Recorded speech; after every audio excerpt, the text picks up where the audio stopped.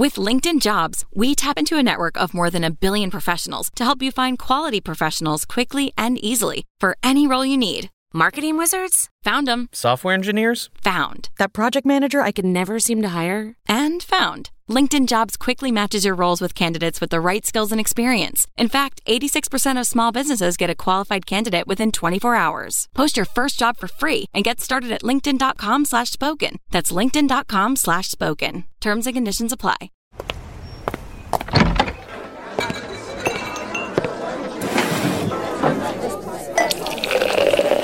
Hey, pull up a chair. It's Hacks on Tap with David Axelrod, Robert Gibbs, and Mike Murphy.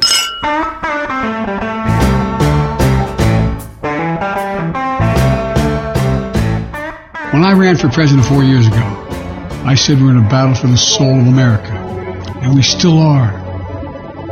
The question we're facing is whether in the years ahead we have more freedom or less freedom, more rights or fewer. I know what I want the answer to be, and I think you do too. This is not a time to be complacent. We have some news from within our Fox family. Fox News Media and Tucker Carlson have mutually agreed to part ways. Tucker's last show was this past Friday. Hello, Hackaroos. Well, it looks like it is Soul of America 1, Fox News 0 in the early innings here.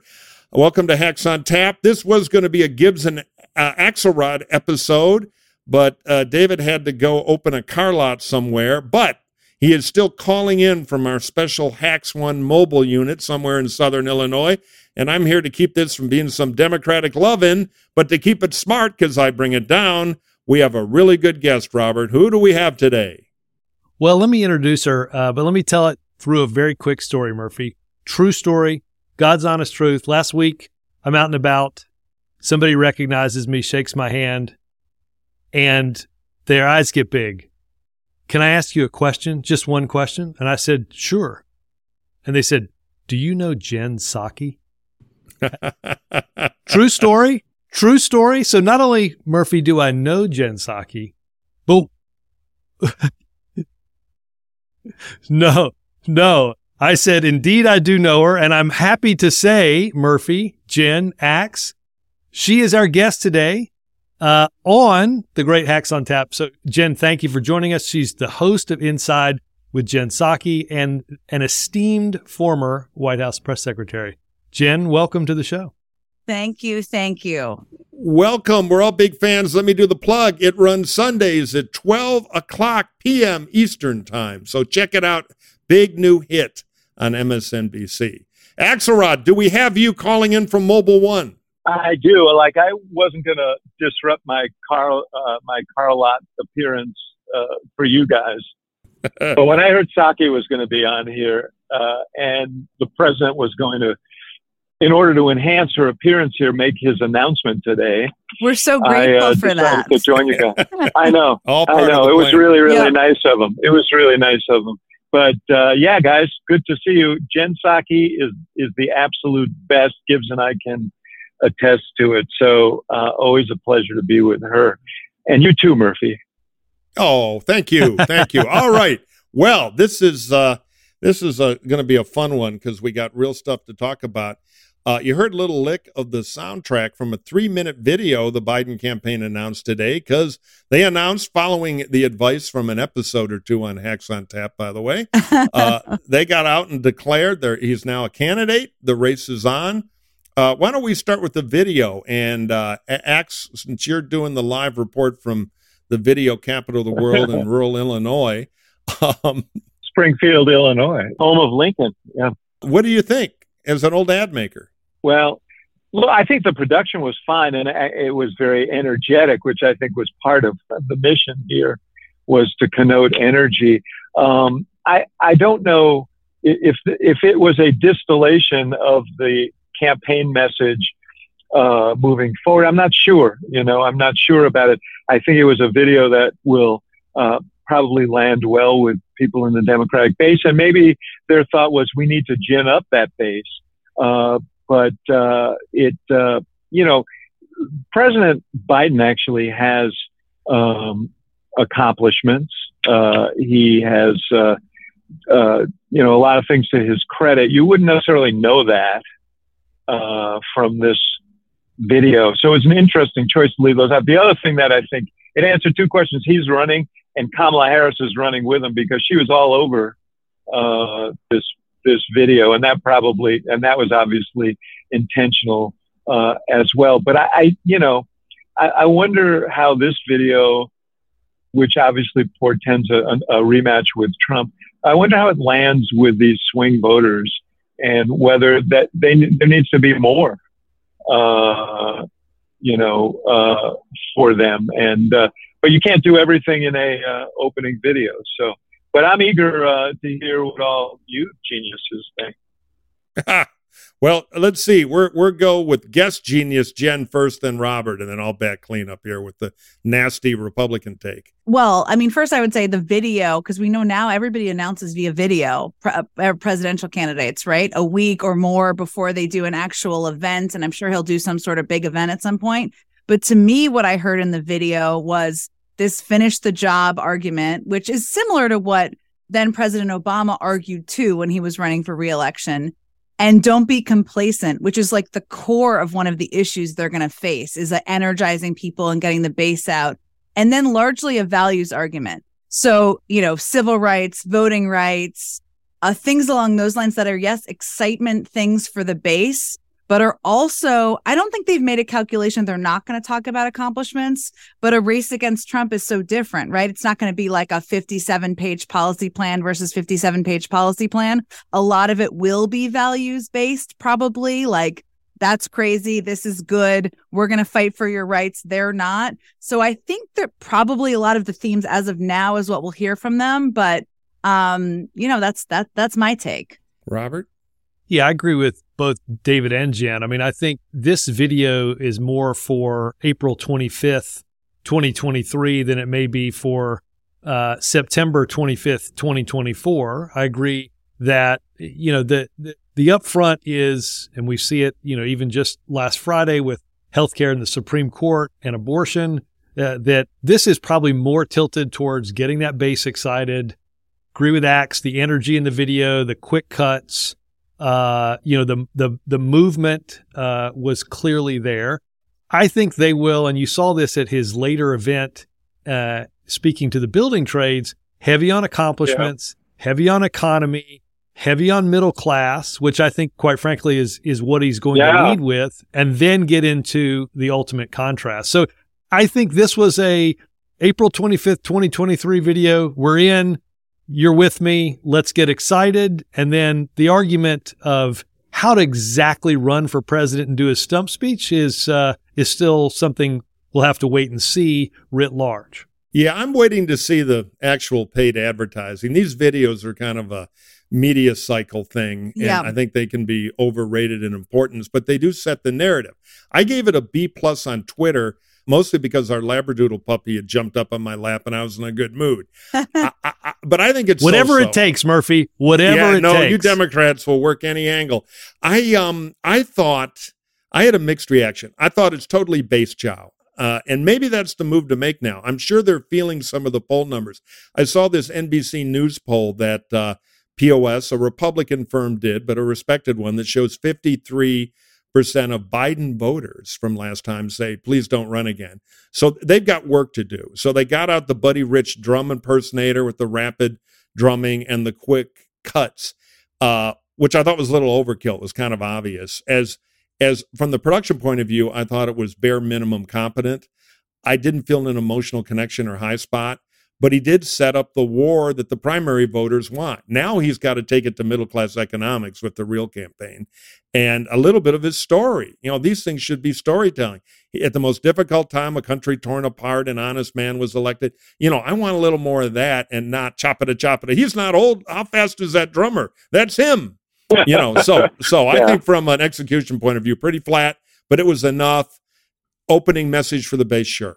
Well, it answered the two questions that they needed to answer. Obviously, everything that you see suggests that this was a late-breaking decision to release the video this day. And they're interviewing campaign managers leading up to the day they're announcing this video. So I think that part of the haste, that was part of the why the video may not be exactly what they want. I did go back and look at the video that he did 4 years ago, and it was much more emotionally gripping than this one. And I think it reflected a lot more time and thought than this one did. But here's the thing, he is the president of the United States right now. I think what he's signaling now is just as the last time, he's going to try and put the focus on Trump, that he doesn't want this to be a referendum. Look, just as Obama did in 2012, we worked very hard for a year to make sure that race was not a referendum, but a choice. And he was setting that up here. But I do think when you're president, you've got to tell a story about what you've done and where you've been. And that wasn't here. And I thought it was interesting that the first hit he did after this video was an economic hit where he talked about middle-class economics, as Gibbs mentioned. I actually think that's important. And I kind of would have liked a little bit more of Scranton Joe in this thing. Yeah, they've got that great Scranton Joe story, though I got to say, late breaking news, the president likes it because he just tweeted, "I am running, check out my talkie." Okay, that joke landed with a thud. Go ahead, Jen. Yeah. Hannah, can we get a puppy over to Murphy for the rest of this podcast? Because by the way, I don't want to hear Murphy about what's jumping in your lap. Okay. Now I got to unforget that. Dogs. Yeah. No, I mean, I think in that same NBC poll you mentioned, Mike, also the majority of people who did not want him to run because of his age, right? And it's possible to overthink that and over worry about that, because part of what people like about him is what everybody's just talked about, right? The Scranton Joe, the kind of somebody who pulled himself buff by his bootstraps. That's his story. Well, just a decent, honorable guy. Yeah, and he's an honorable guy. Yes, of course. But I do think the age, the energy up for the job is like every single, and Axe and Gibbs and you all have seen a lot of polling, know this, every week in the White House, you would get, when I was still there, which was almost a year ago, but it was still a case then, you would get a little bubble, polling bubble of like the word bubble, right?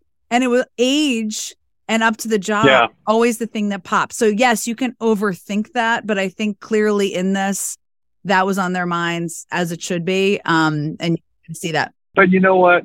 Here's my prediction. And I'm loath to make too many predictions in this very volatile political environment, but I don't think he's going to get younger. Okay. That's not the way it works. He's Kreskin, I think you're right. They're going to have to figure out it. His answer has always been, well, watch me.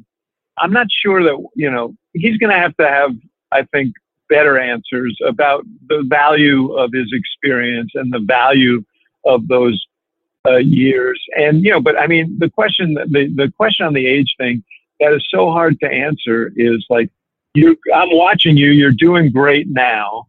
If people, a lot of people worry about him now, but you're doing great now, but how do I know what you're going to be like when you're 83 and 84? And that's a tough one to answer, but the one way you deal with it is compared to what? A guy who's 76. It turns out. Right. No spring chicken. Yeah. If it's him. Yeah. Yeah. Or twice impeached, multiple indictments. Yeah. The only route they've got is make the accomplishments, the hell yes stuff, so big he can score big in a debate by saying, not bad for an old guy, huh?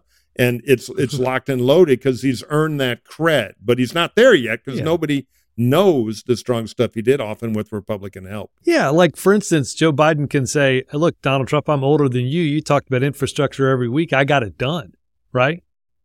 There's something to your line on that, Murphy. I mean, I think we should just step back here because the structural guts of the video are obviously interesting to analyze, and it fills up podcasts, for instance.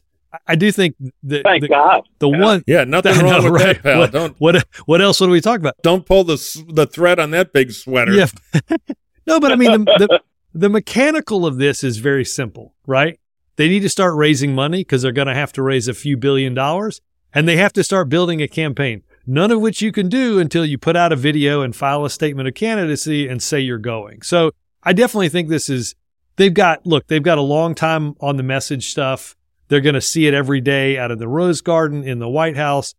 But I think a structurally sound, very smart move to get on with the building of a campaign, to get on with the raising of money. It takes a long, long time to build that. You don't snap your fingers, even as the president, and have a national campaign that's humming and a couple of $1 billion in the bank to tell people about your accomplishments and color in the lines of your opponents. And they say they're going to start up with the paid ad soon. So when they go wide and serious, it'll be interesting to see. Now, speaking of building out a staff, what do we think of these senior staff appointments? Caveat, in a presidential reelect, the campaign manager is not the campaign manager. They're sitting in the White House. Yeah, exactly. Right, And the campaign manager is the worst job because somebody in the White House screaming, we need the plane to fly upside down today as part of our new topsy-turvy thing.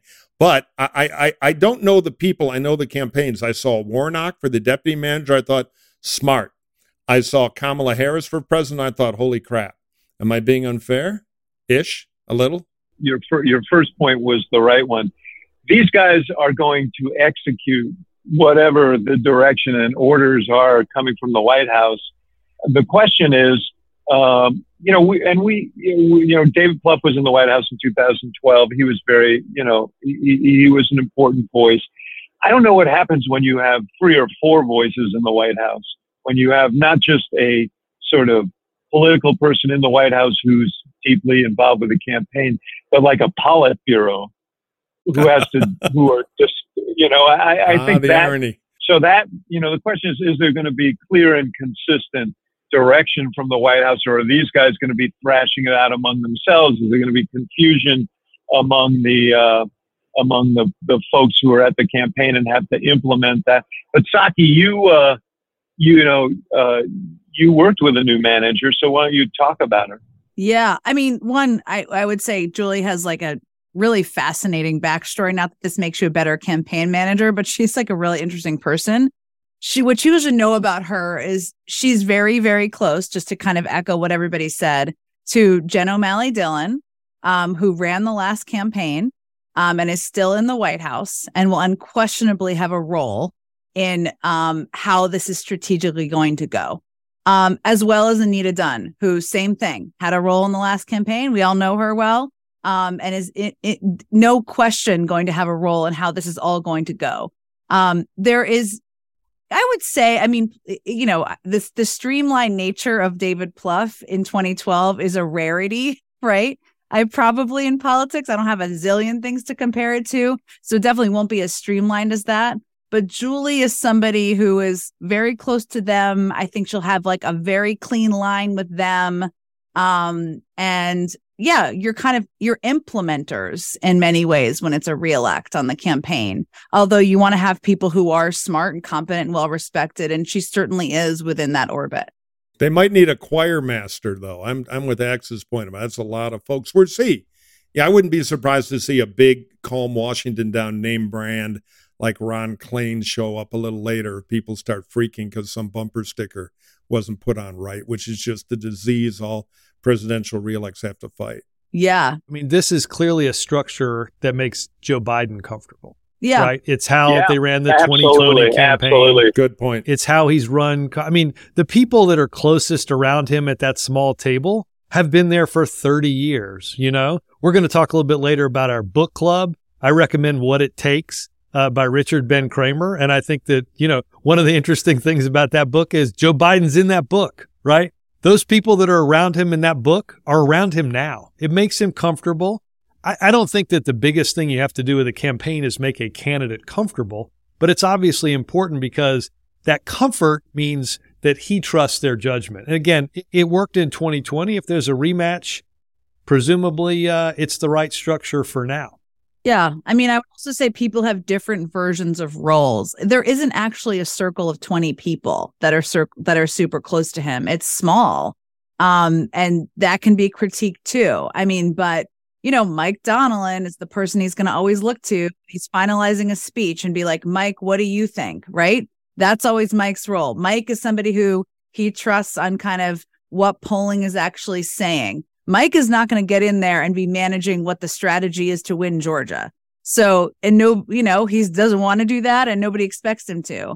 Ron, obviously on the outside, he's just like a person who's a type A driver of stuff. What role he plays, I think at some point is an interesting question, although he's now on the outside at a law firm and I don't know. But yeah, at the end, always people kind of freak out, to your point. It's not Steve Ricchetti obviously is like a person who's very close to the president, but he has an entire job dealing with members in Congress and keeping them aligned and in line around a campaign. That's also important. So yeah, there'll definitely be, I'm certain, debates and disagreements, but it's not as if there's 30 people and they all have slightly different lanes. That's a good point. And the choir has been singing together for a long time. Yeah. Yeah. So they've made that work in Biden world in the past. You're right that the choir director is the president himself, and every campaign sort of reflects the nature and the style of the person at the top. The one we had reflected Obama. This reflects Biden. He likes the group of voices around him, and he makes decisions, ultimately based on all their input. But we'll see how it goes. I will say this, I just double click for a second on Jen's point, which is everybody has to know their role, right? Whether it's 2 people or 20 executing that, it's waking up every day knowing what you have to do to move the ball forward and getting this done. And it essentially connects Murphy and Axe, your points about sort of the concern on some, but also Jen's understanding of both who that inner circle is and understand, and they've got to all understand what's their job. Right? Every day, focus on it's Bill Belichick, right? Focus on your assignment and let everybody else focus on theirs. And the president will call Ted Kaufman still, of course. He will call Ron Klain. He will call Chris Coons.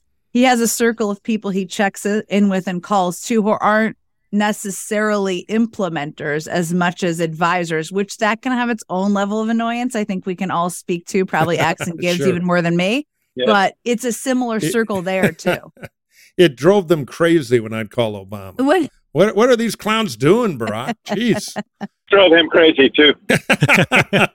Quit calling my phone. So how did this guy get my number? Yeah, exactly. The truth of the matter is that I'm rolling down the highway from Springfield back to Chicago, and I gotta run. So I'm going to jump off here and just let all the collective wisdom of you three carry us the rest of the way. And with Psaki, you've got a good chance to get there, too. So, well, thank you, Axe, live correspondent, crossing into the Chicago line now after some kind of heist in Southern Illinois. We'll get details later. We'll see you soon, pal. Bye, Axe. See ya. Bye. All right. So why don't we dive into the big Crocodile Dundee knife did a little chopping this weekend with Tucker Carlson, apparently 10 minutes before the terse statement went out, getting a call from somebody saying no need to come to work anymore. They didn't even give him a goodbye show. Boy, I think Rupert's been watching Succession for tips because that was a cold-blooded execution. Yeah. What do you guys think? You want to go, Gibbs? Do you want to start? Gibbs? You're cold-blooded. What do you think? I mean, part of what I'm dying to know is, so let me get this straight, guys. Of all the crazy, racist, demagogic shit that Tucker Carlson rolled out on his show for however many years, the Great Replacement Theory, all this just nutty racist stuff. Yep. Was it a few texts that the company wasn't run that well that pushed Rupert over the line? Like, I'd feel better if Rupert and Lachlan and we're watching Roman and Kendall and Logan, and we're thinking, boy, we've really got to think about what we're doing to the information ecosystem and what we're doing to this country. But I think they really just started checking texts about, boy, he's making fun of us in a lawsuit where the text got subpoenaed. So I'm glad that I'm glad the vitriol is off the TV. I don't trust Fox to not replace it with something that's equally vitriolic, because Tucker Carlson made Rupert and Lachlan a ton of money. Yeah. And at the moment, they didn't like what they were being asked at cocktail parties about what Tucker was saying about them. Then they got rid of him. Yeah. And there's a convenience because it makes it look like they got rid of somebody who was tarnished and maybe legally problematic. I mean, I think your last point there, first of all, they have fired people before. Bill O'Reilly, others, right? Right. And they replace them with people. So this notion, which I don't think most people believe, but that this is an indication that they are moving into a more responsible and democratic approach or strategy for their network, does not seem to be based in any reality of the past, right? They can replace Tucker with someone who may not have the appeal of Tucker. He is like the most successful cable host today, and maybe has been for a long time. But they can just replace him with Jesse Watt. I mean, one of these other people who don't have problematic text, maybe aren't as embroiled with all of this, but still are going to do the same type of stuff. The circus rolls on. History of. Exactly. The circus rolls on. The network is bigger than the personality. Yeah, look, I think they can call Fox Central Casting, and the new talent won't have the zip and the zazz of Tucker. But I think also fundamentally, I mean, I used to tease my friend Bill Kristol when he ran the Weekly Standard, because every year he had to go up to News Corp, and, those magazines run at a deficit. And we would just, well, how's your meeting with Rupert going to be? Listen to me, Professor. I want to see more sex and violence in the Standard, or into the crock pit with you. I mean, he's a tough character. And this guy just cost him $800. Well, this guy in the Gestalt there cost him $800 million, and the tab is still running. And I'll tell you one thing about Rupert. Well, I can count, So I think it's both optics and a talent problem. And the rumors I hear, and they're just rumors, so sue Gibbs, Dominion. Rumors, but do tell. Tucker liked to text, and Tucker really liked to text when he was angry. And he liked to use certain words you don't use in polite company. And he had opinions about all the people up the chain, some of which he liked, some of which he didn't. And I have a feeling that inside Fox, that's been widely read, maybe even by the Roop. And, as they say in the back lands of Australia, when you got a crazy dingo, what you do, shoot it. Sorry for the bad Australian accent. But the point is, he's bad for business. But, the thing that is so weird to me, Tucker used to be a friend of mine. I knew Tucker back in the old days. Good guy, smart magazine writer, really talented, always a little quirky and contrarian, but sane. Then Faust showed up, and here we are. So it's kind of a tragic story, too. Mm-hmm. I think. Yeah, tragic. He's lost a job now at CNN, MSNBC, and Fox. There should be some color-coded medal that goes along with the trifecta. With something like that. I mean, it feels like he's going to be okay. Yeah, I was going to say. No. He's going to pull himself up by his bootstraps. Russia today is calling. So let me bounce this off you guys.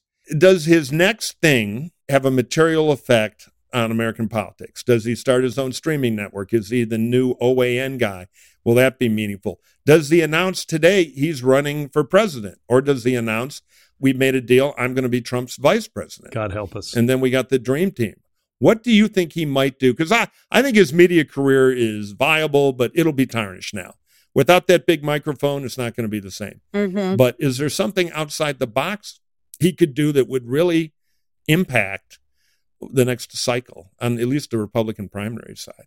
I'm not sure, but I'm curious what you think. Crazier things have happened. Also, if you're him and you run with Trump, because crazier things have happened, then you can kind of rebuild yourself. Not that he needs to rebuild himself in the base necessarily, but he can kind of like be relevant, right? Yeah. And it's like, how can he be relevant and like clean some of the tarnish off for a minute? But I don't even know how much he needs to. He still has a huge following of people who are mad that he was fired. So anything's possible. Gibbs, what do you think? My guess is that half the shock in Republican land was exactly the question you're asking, Murphy, is, oh God, what's he going to do next? Yeah. Right? Because, and you watched it, people would go on that show and they'd bend toward what Tucker wanted to hear. I mean, after all, that's how Ron DeSantis got into Ukraine as being a territorial dispute, as if.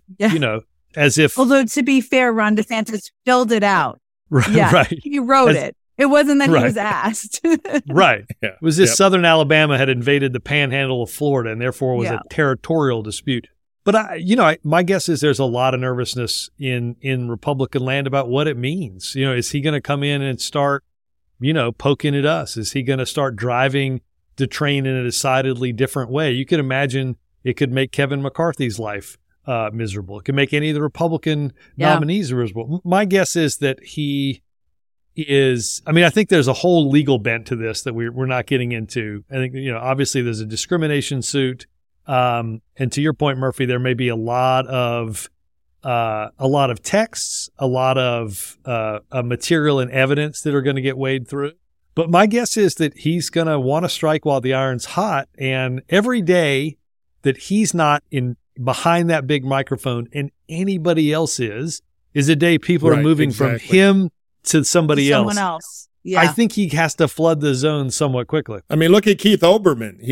He's like running a Quiznos right now. And, he had his moment of being the king of the world. He's still out there. But if you don't have those magic vitamins, that half-life, the magic vitamin of the big microphone, that half-life starts to eat away. So I think he's either got to be a messiah and go do a streaming network and try to have his cult, or find an interesting way to be big on the national stage, which could be a presidential campaign, or be chairman of the Trump super PAC, something to keep him out there in the short term. Because I agree, it's critical for him. We lived through, Jen, you and I were at the White House at the beginning, 2009, and Glenn Beck was the thing, right? Yeah. And right. To your point, like he's got the Quiznos next to Olbermann's.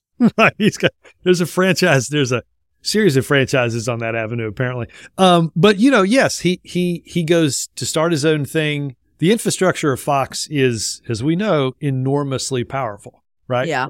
And it's a money printing machine, I'm sure, for Rupert, despite the fact that $800 million is leaving to go pay Dominion and probably some more to pay others. But, it is that power is very different. I mean, I wonder if he doesn't, try to reprise Rush Limbaugh and head to talk radio. Money's not there like it used to be, but that would be a platform. Yeah. Where he could be relevant and then do other ways to make money. Although he probably took money with him, right? He's not. Well, they're going to pay off the contract, I think. He hired a guy named Brian Friedman, who's a junkyard dog litigator on these things. My guess is that if you draw $3 million a night, 5 nights a week at Fox, you're not rubbing nickels together to pay the light bill. Right. He's not going to be starving. No. He's young enough, though. He needs the next act, at least a big public role. Yeah. Or he might try the risky streaming thing, or he goes away from the year and comes back, My Hellish Journey, and flips the other way, and the old Tucker's back with a bestseller and re-loved by the establishment. There are a lot of moves he could make, and I think he is pretty cynical. What we don't know is, again, what's out there, right? I think there's some element that, again, Rupert and Lachlan didn't dig what they were hearing at cocktail parties and didn't like reading some of the text. But my hunch is there's a legal element to this that to your point, Murphy, tarnishes more than I think most people are, or some people at least are talking about. Obviously, there's certainly intimations about the lawsuit all over the newspaper today. Yeah. More to come. More text, more stuff. Delicious. Right. He could partner up with Don Lemon and they go on the road together. Lemonade. Okay. Well, any other cable news gossip to chew on? I think we kind of handled that. I would like to touch on the next big Washington slappy fight, albeit one with huge consequences, which is the debt ceiling. That little campfire's heating up. They've got some I think, well-intentioned moderates in the problem-solving caucus and everything, trying to balance the legit issue of fiscal responsibility, because we do spend like a drunken sailor, even though it's out of fashion to really talk about it, with the whole knock the economy into intensive care by playing, third-grade Congress games on the cliff here. Is anything changing as the stakes go up? What do you guys think? Seems like the same playbook to me from both sides.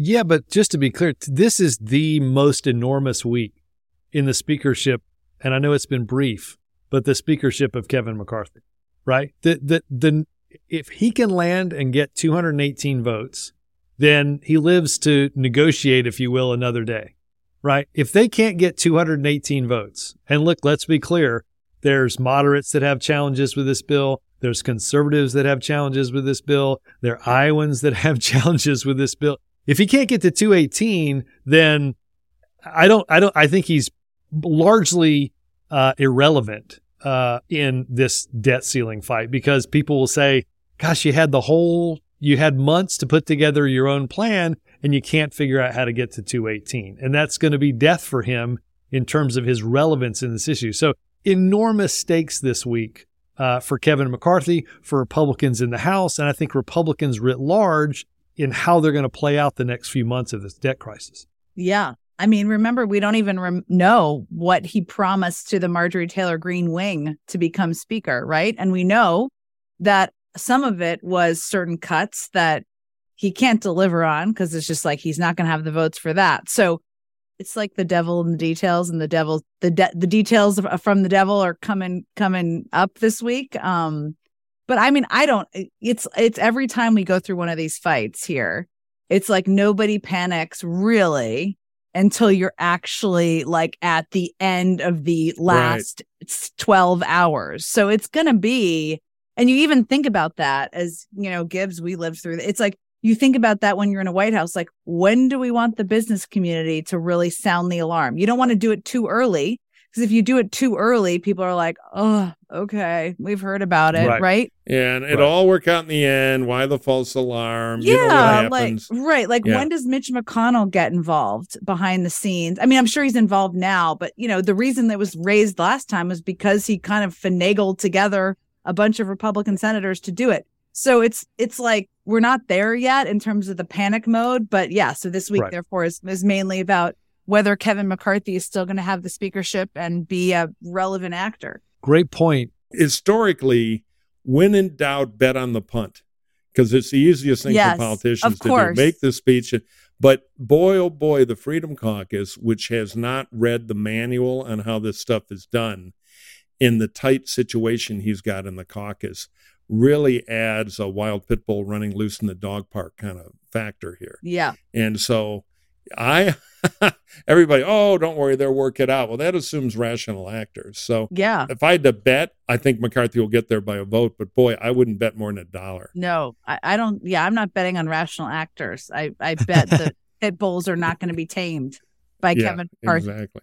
That's why this is so interesting. To your point, Jen, like this is the end of April. This thing is probably not going to play out in earnest until mid to late July, maybe even slightly later.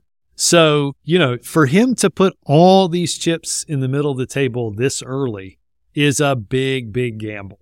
And, look, I think the challenge he also has is there are people on his side that are not accountable to anything.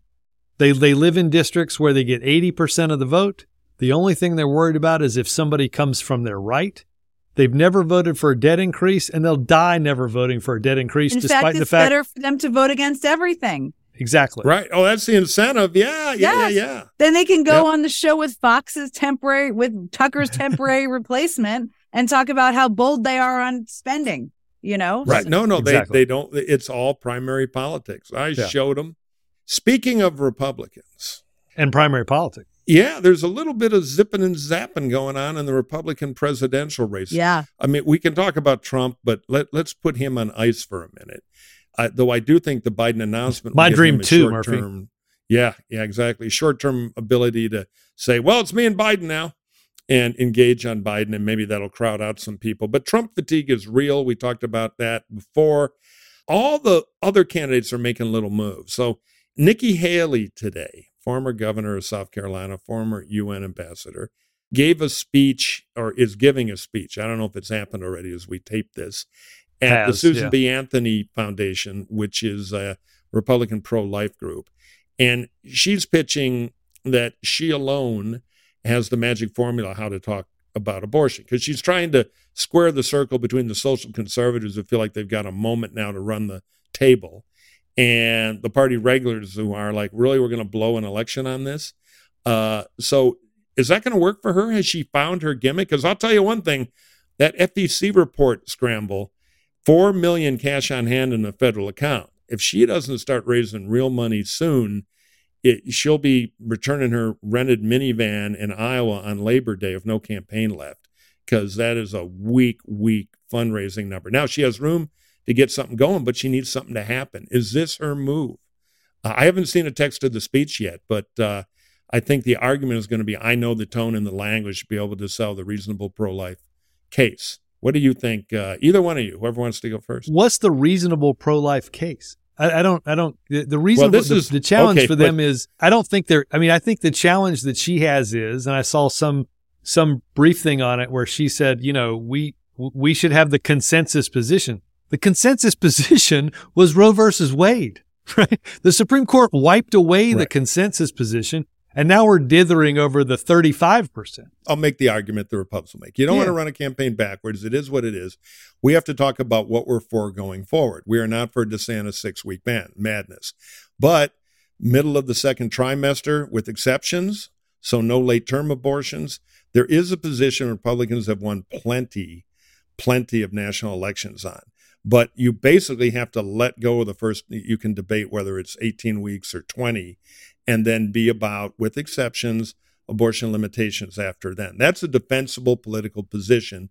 And the question is, will she try to stake that out, or will she try a card trick? Well, just because, gender, I'm female, therefore I can make the argument, therefore I'm a better messenger for the hardcore stuff, which I think will be tricky. I mean, Tim Scott, who has a grip in the evangelical lane because he's got that story in Iowa, has been not sharp. He needs work on how he answers press questions. He hasn't had this experience. Most of them, he was surprised he was asked about abortion, but yeah. Yeah, well, they're all used to being the senator in the red state where it's easy. They always start bad. The question is who's got the learning curve. But if you were to decipher his hard-to-decipher answer, it was, I will pass the most pro-life bill that will pass my desk as president, which is old Republican code word for basically can get enough support in the Congress to get to my desk, which instantly rules out 3/4 of the scary stuff, maybe all of it. And I want to see how Nikki handles that, or will she go for the easy steroid shot to try to get the Iowa Christian conservative vote and beat Trump in the caucus? I mean, I just think the more that Nikki Haley and Tim Scott talk about abortion, the worse it is for them in general. And what you're saying about like a reasonable position to run on was when Roe v. Wade was still the law, right? So that's the people were not as enraged across the country. And so they're confronting that in a different way. And I haven't seen the text of the speech either, but I feel like, some of the reporting suggested, and we'll see if this is true, is that she says something like, it doesn't matter if it's 6 weeks or 15 weeks. It's like, actually, it does matter. It matters a lot. It matters to a lot of people. Right. But beyond that, what I thought was so interesting, one, I think Tim Scott is compelling on his best days. I also think Nikki Haley is very compelling on her best days, right? But they wrap themselves into a pretzel on this issue because it's a hard issue for them to talk about. And that is about more than the issue. That is about, are you being authentic to what you believe to voters and the public? And that, I think, is where it becomes a problem for them. But I haven't seen her speech yet, so we'll see. Yeah, but Murphy, to use your example, if she lines up at 18 or 20 weeks, the debate moderator quickly says, is anybody for less than that? And every other person raises their hand, right? No, an auction begins. Right. And immediately she ends up as the least pro-life, most pro-choice Republican, which is an island that is like about an inch inch wide. I disagree. This is, I think, often Republicans like to project on Democrats are all socialist, wild-eyed maniacs, and Democrats like to project that Republicans are all pro-life zealots who can hardly wait to lose the election. The good news I've heard that on this podcast. Only half of the candidates are, but there's something to be the only one on the stage holding at 20, but still pro-life. You can't avoid this issue in a Republican primary process. In a general election, yes. I don't think she gets past Iowa being at 18 or 20 weeks. But let me just say this. I will sponsor a 50-state Republican abortion debate. Let's go to every single state and have Republicans in the Republican primary do nothing but talk about abortion for the next year and a half. All I know is that is nothing could be better. That's the Democratic for Democrats dream. In this election. Nothing could be better. Yeah, that won't happen. But if you can get out of Iowa with a coalition of pro-life evangelicals and party regulars, beat Trump there, which I think you can do, and then go to pro-choice Republican New Hampshire and beat him again, then you get to write your abortion ticket for the general election. particularly if you're from South Carolina. But anyway, we're going to wait and see. I want to see if Nikki has found a way to be the Uncola on this and get an advantage, because if she doesn't come up with something soon, which would give her an angle to get attention and raise money, she's in real trouble. Now, what about Christie? He's out sending huge trial balloons that he's going to run. He's going to beat up everybody. He went to New Hampshire, attacked Trump, attacked DeSantis, went after the Disney war. I mean, I don't know if he gets himself elected, but there's going to be a lot of bite marks on the other candidates, which could be catalytic. Well, bite marks on the other candidates, though, might be good for Trump, right? I mean, though he might get the worst bite marks from Christie, the once loyal pit bull who has turned on the owner. That's true. But Trump might kick off the kick. Who knows? And the more Chris Christie's biting other candidates, it's good for Trump. I mean, the thing about Chris Christie, when I still remember in 2012, we were on the campaign in 2012 when he came with Obama. They went to New Jersey. They went to they hugged. I know that's probably the hug he most regrets in the world. But, I was thinking in that moment was this is a guy who's taking care of his state, dealing with a disaster. He's not afraid to be seen with a Democratic president. Obviously, he's lived to regret that. Now, the example he gave, which still makes me laugh, about why he's the guy to take on Trump is him calling out Marco Rubio during a debate, which, by the way, wasn't exactly that courageous or bold or anything. So I guess we'll kind of see what bite he has in him, but I don't know. I don't know. Is there a lane for him, do you think? Well, that's the argument, because the best Chris Christie case story was New Hampshire, which is really the only state he made a big play in because he had such limited resources, which itself is a tell. But Christie finished 6th, but he did really hurt Rubio. Yeah. So where they knew him best, they didn't vote for him. In New Hampshire, he got about, I think, 7.5% of the vote. But he was catalytic. He did put a hurt on somebody. So I think, one, for punditry entertainment value, the idea of him running around like a madman in the early debates could be pretty good. Yeah, maybe somebody finally attack Trump. Right. And show the others how to do it. Because all these guys come up in the Chamber of Commerce world of, respectful politics. They've never had Trump, because Trump's going to do his favorite device. Well, I don't know.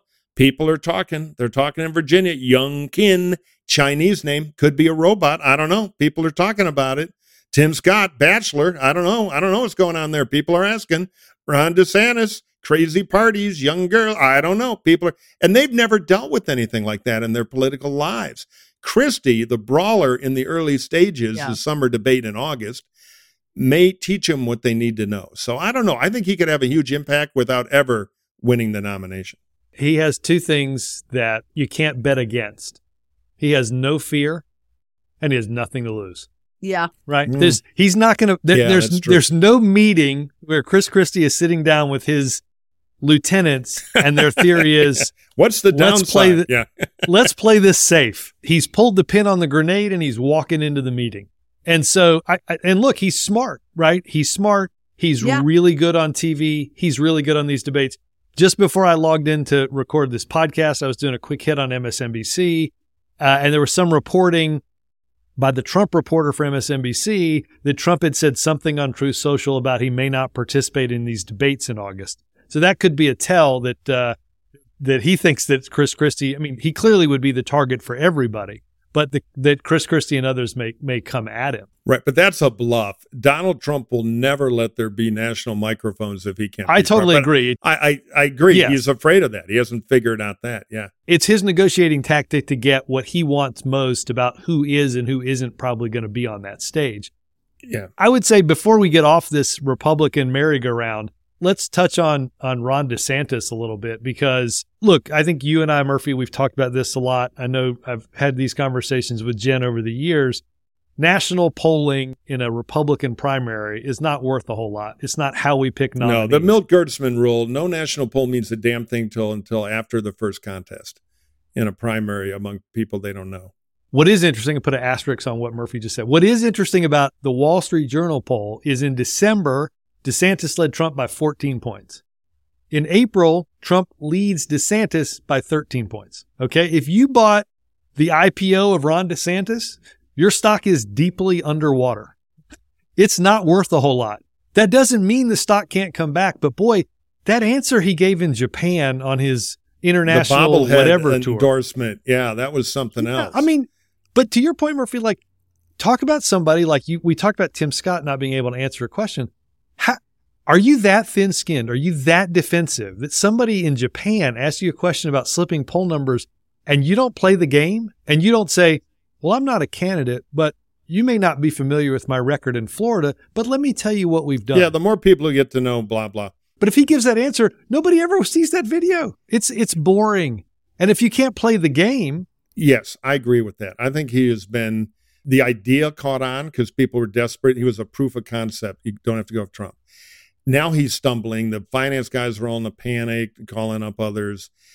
That said, nobody's really watching other than hobbyists or paid pontificators. He is showing fundraisers. A lack of skills, which can either get better or it's going to kill him. But keep in mind, these national polls are a noise meter of what was on cable TV a week ago. Yeah. And for 2 weeks, it was Alan Bragg, who's the Bernie Sanders DA, is going after Trump. Boy, I don't mind him going after Clinton on his scandal. Blah, blah, blah. So the tribal world fell in with Trump. Just be careful. These are sands in the wind here. But your point about DeSantis not being able to perform and finance people, I mean, Young Kin is getting calls. Brian Kemp, who could really be formidable if he thinks he can raise the money and gets in, could be formidable. Tim Scott, if he can up his performance, being the only sunny conservative and with that evangelical story. I think there are a lot of contenders out there. But you're right. DeSantis is blowing it in the preseason. Yeah. Polls don't matter much. Neither do endorsements. Otherwise, Barack Obama wouldn't have become president. I think we can all confirm from our end. But it is also, as you just said, I mean, people projected upon him what they wanted him to be, what they envisioned him to be, right? Which was like a conservative who was tough and inspiring or whatever they wanted him to be. And then it's like the stories that have stuck out to me most are the reporters who have gone and kind of talked to donors, yes, but like talk to people who go to events, and people come out of these events and they're like, I mean, I was really excited about seeing him, and maybe he had an off day. Right. Might have the flu. Right. Maybe he did. Maybe that's him. You know, I mean, like it's, you know, maybe he's hit his max. Yeah. We don't know. Yeah. You know, they all walk in thinking less filling tastes great, and then they taste the beer and they spit it out. That is a fundamental problem. And they're like, wait, no. This is like, I wish I just want to like see him on paper and like on Twitter. This is not what I envisioned. Right. So, but the vacuum is still there to be filled by somebody. People think, well, if Scott goes down, it's automatically Trump. Let's see. Who will the Rick Santorum be of this year is the question. Yeah. Let me just say that Trump brilliantly has laid this trap, Murphy, to try to get indicted so many times that he gets the nomination. Brilliant. I mean, just brilliant. The one thing I would say, and I'm going to say this, please don't tweet at me. Don't text Murphy. Well, okay, text Murphy. No. Don't send us email. I'm going to say something. I'm not comparing the two candidates. Just listen to what I have to say. Jen knows what I'm going to say here, probably too. We watched Barack Obama the first few months of running for president. It was, and he hates when I tell this story, not pretty. Right. Okay? He wasn't the best version of himself. True of many candidates. To be honest, everyone came to an event in Iowa or New Hampshire or someplace else and expected to see the speech that he was going to give be the convention speech in 2004. It takes this is a really hard thing to do. Running for president is not like running for any other office, right? And to your point, Murphy, you said this a while ago. The ones who become the nominees get better at it over time. Yeah. Right? They wear well. That's the real skill. Improvement. Yeah. They improve. They get better. They figure out, oh boy, we used to do this in Iowa. We always in these town hall meetings and it's flat. Nobody claps. Nobody's excited. We figured out how to fix that, right? Fired up, ready to go. We told, he tells the story. Boom. It's, and it's just those little tricks that fix how you're doing it, fix the answers on the trail, totally and that kind of stuff. It's just going to be interesting to see whether, to some degree, is he somebody who can grow into the role of being a candidate? I happen to believe you can tell somebody, his whole thing is, he doesn't work the room. Somebody can tell him and yell at him, work the room. Okay. You remember this, Jen. Barack Obama didn't make political phone calls. He didn't want to make endorsement phone calls. Cold Vulcan intellect. I remember all And that. then I showed up in the back of the van driving to the airport in Chicago with the cell phone in the call book. Hey, sir, we're Right. calling 17-year-olds at Iowa today. True story. Right? And he ended up having to do it. The question, though, is there something, the defensiveness, the prickliness, the thin-skinnedness that is inherent to them and isn't something that can be learned or taught out? Well, we're going to find out. DeSantis is going to go into the whirlpool. He's either going to swim or we won't be talking about him anymore in 100 days. Yeah. With that, Jen, let's see, you have something to add. I think it might be time to do what they always say to do on radio and its modern cousin, the podcast, which is, when in doubt, play the hits. It's listener mailbag. All right. If you, dear listeners, have a question for the mailbag, all you got to do is email it to us. We have a team of crack staff who go through it. The meaner they are, the Gibbs, the more likely to get on the air. Okay, it is hacksontap@gmail.com. That is hacksontap@gmail.com. Don't forget to rate us on iTunes, Spotify, Bob's podcasting server, anywhere you can rate us. That helps get the podcast out to more people. So now let's go to the questions. Our first question is for Jen from Christopher. And Christopher writes, should disappointment over the lack of an on-air retraction component as part of the Dominion settlement with Fox not change the calculus of whether or not Dems should appear on the network? Should progressives take every opportunity to make Fox viewers aware of all the et cetera, or not? Big tactical question. What do you think? Okay, Christopher, nice to meet you. First of all, Fox executives don't really care, I don't think, if progressives or Democrats appear on their network. The thing that you have to consider if you're a Democrat, and everyone does not agree with me on this at all, is that Fox still has a large number of viewers, listeners who are Democrats, who are independents, who you still may want to reach. So I'm not suggesting go have somebody on Sean Hannity every night. But just like I have a lot of issues with disinformation on Facebook, TikTok has all sorts of stuff going on with it, Twitter, I still use those platforms. I still think Democrats need to appear on Fox because otherwise you are hurting yourself and taking yourself off an important part of the playing field. I agree. It's a microphone. Use it. Yeah. There you go. Smart answer from a very, very, very smart political strategist. Question from Austin. Recently, Tim Scott announced he was launching an exploratory committee for president. What are the advantages or disadvantages of announcing this instead of an actual candidacy? Oh, okay. So it is legal, really. An exploratory We called committee. in our best legal mind for this question. No, here None I am. other than Here I am. the non-lawyer Michael Murphy. The Buzz Sullivan School of Arc Welding and Law. So the bottom line is when you're in an exploratory mode, and you got to be very careful because you can say one thing and blow it all up. You're not an announced candidate, but you can go out and explore, which means talking to voters. You can have one big team kind of feel their way through the preliminaries. The minute you say, I intend to be a candidate, shazam, everything changes. So if you have a super PAC, your hench people who are working at the campaign then spin off to the super PAC. But they can't talk to you anymore. You can't have coordination. You can tell donors, hey, send money to the super PAC, but you can't call up who's ever running the super PAC and say, hey, I need a dancing poodle ad, and I just did the dog show in Dubuque, and it'll be a big hit on the internet too. So no coordination on campaign strategy.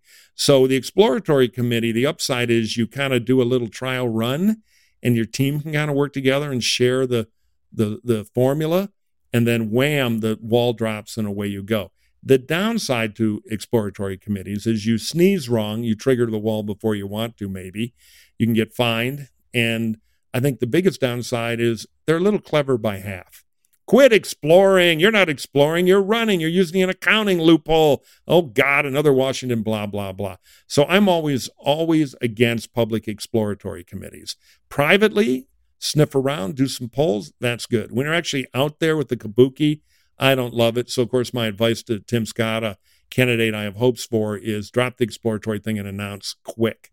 Now, the mega question for Robert Gibbs. This is a good one here. No pressure, Gibbs. No pressure. Yeah. I know. We've got two former White House press secretaries here. So Eleanor Eleanor, the deadly questioner. She's been working on this for a while. Here you go, Gibbs. Fastball over the plate. Front row. What is your favorite press conference you have ever watched, been involved in, and why? Or the worst? Well, let me give you an answer. I'm gonna be Jen Psaki's spokesperson now and give an answer for kind of both of us. I don't know if this would be her answer, but she reminded me as we were talking through these questions about a very fun day in the White House late in 2010.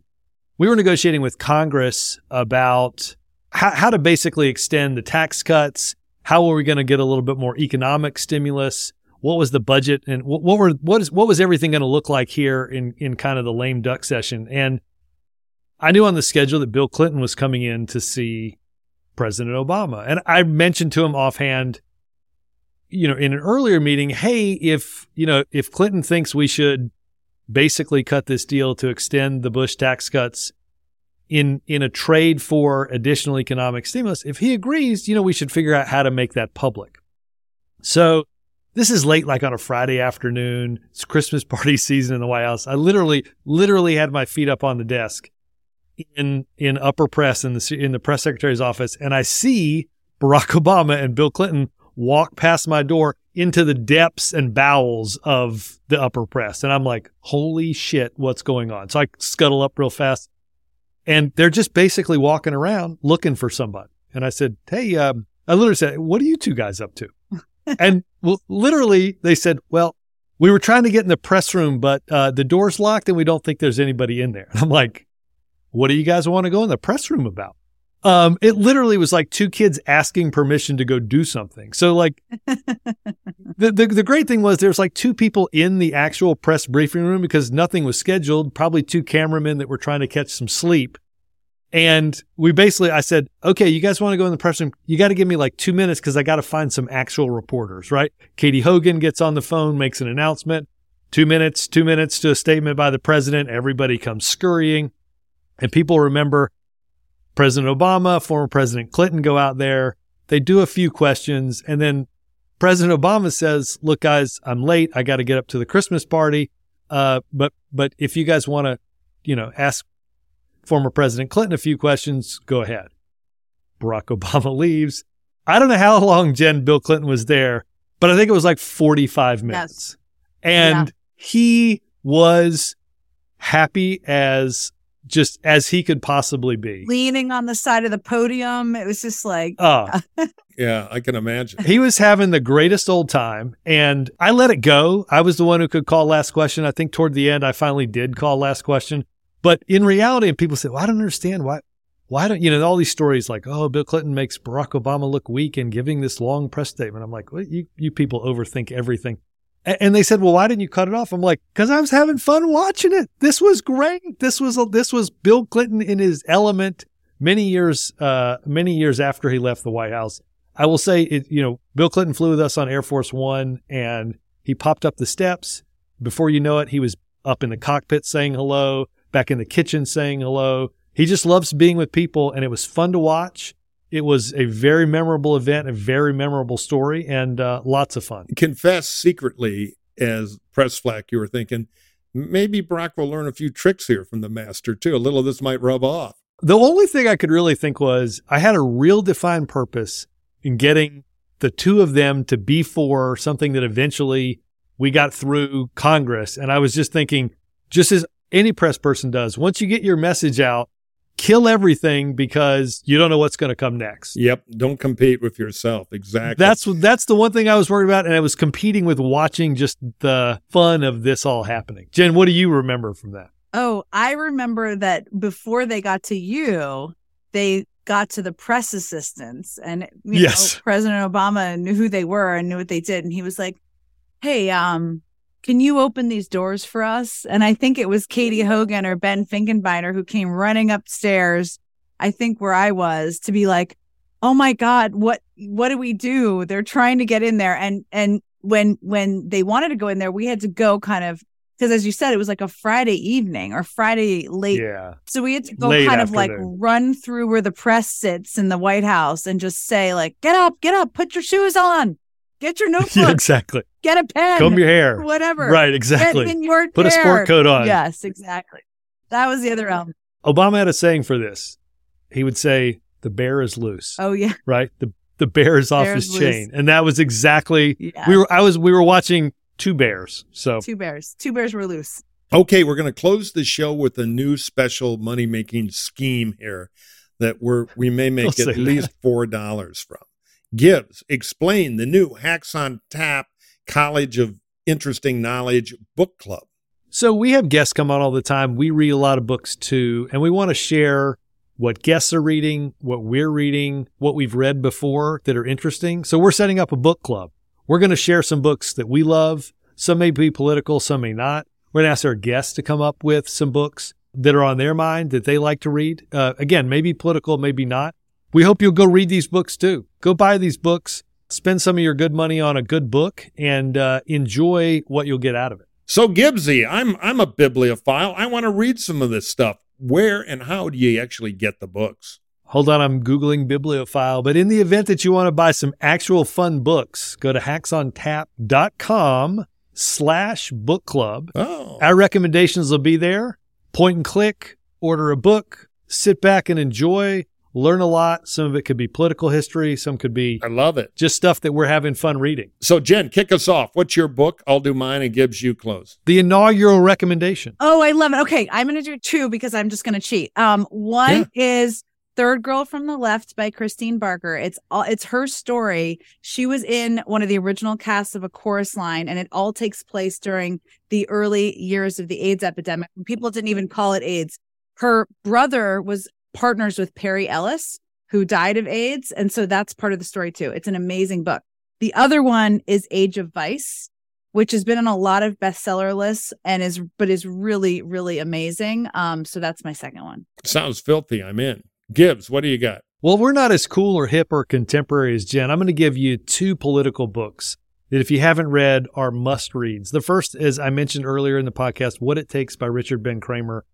All the good campaign books, of all the great campaign books, this is the greatest, right? So pick this up and read it. It is not it's a doorstopper. It's a big read. So, but enjoy it. Again, Joe Biden's in that book. You'll learn a good bit. The second one is a book by Richard Goodwin, the late husband of Doris Kearns Goodwin, a speechwriter for Kennedy and Johnson, a young idealistic liberal. His book is called Remembering America. I read this book in college. I've read it many times. I cannot tell you how excited I was to find in a used bookstore last year a hard cover copy of this. I grabbed it off the shelf and ran to the register to pay for it. Remembering America. Murphy, what do you got? I didn't know we had to have two books here. My God, I was told one, but I have 1,000 You political can do books. one. So, We know you've only read one, so just do that. all right, I'll do a fun one. You got to go to one of the used book sites for this. It might not even be in our stores, so there goes my 3 cents. But You Are the Boss by Ed Flynn, who was the old Bronx Party Democratic boss. And he got so tired of reading about bossism being bad, he wrote a book in defense of political bosses. It's a lot of fun. But the shiny new Amazon one you can get for you history nuts out there, it's only 812 pages, so we're tie up for a while.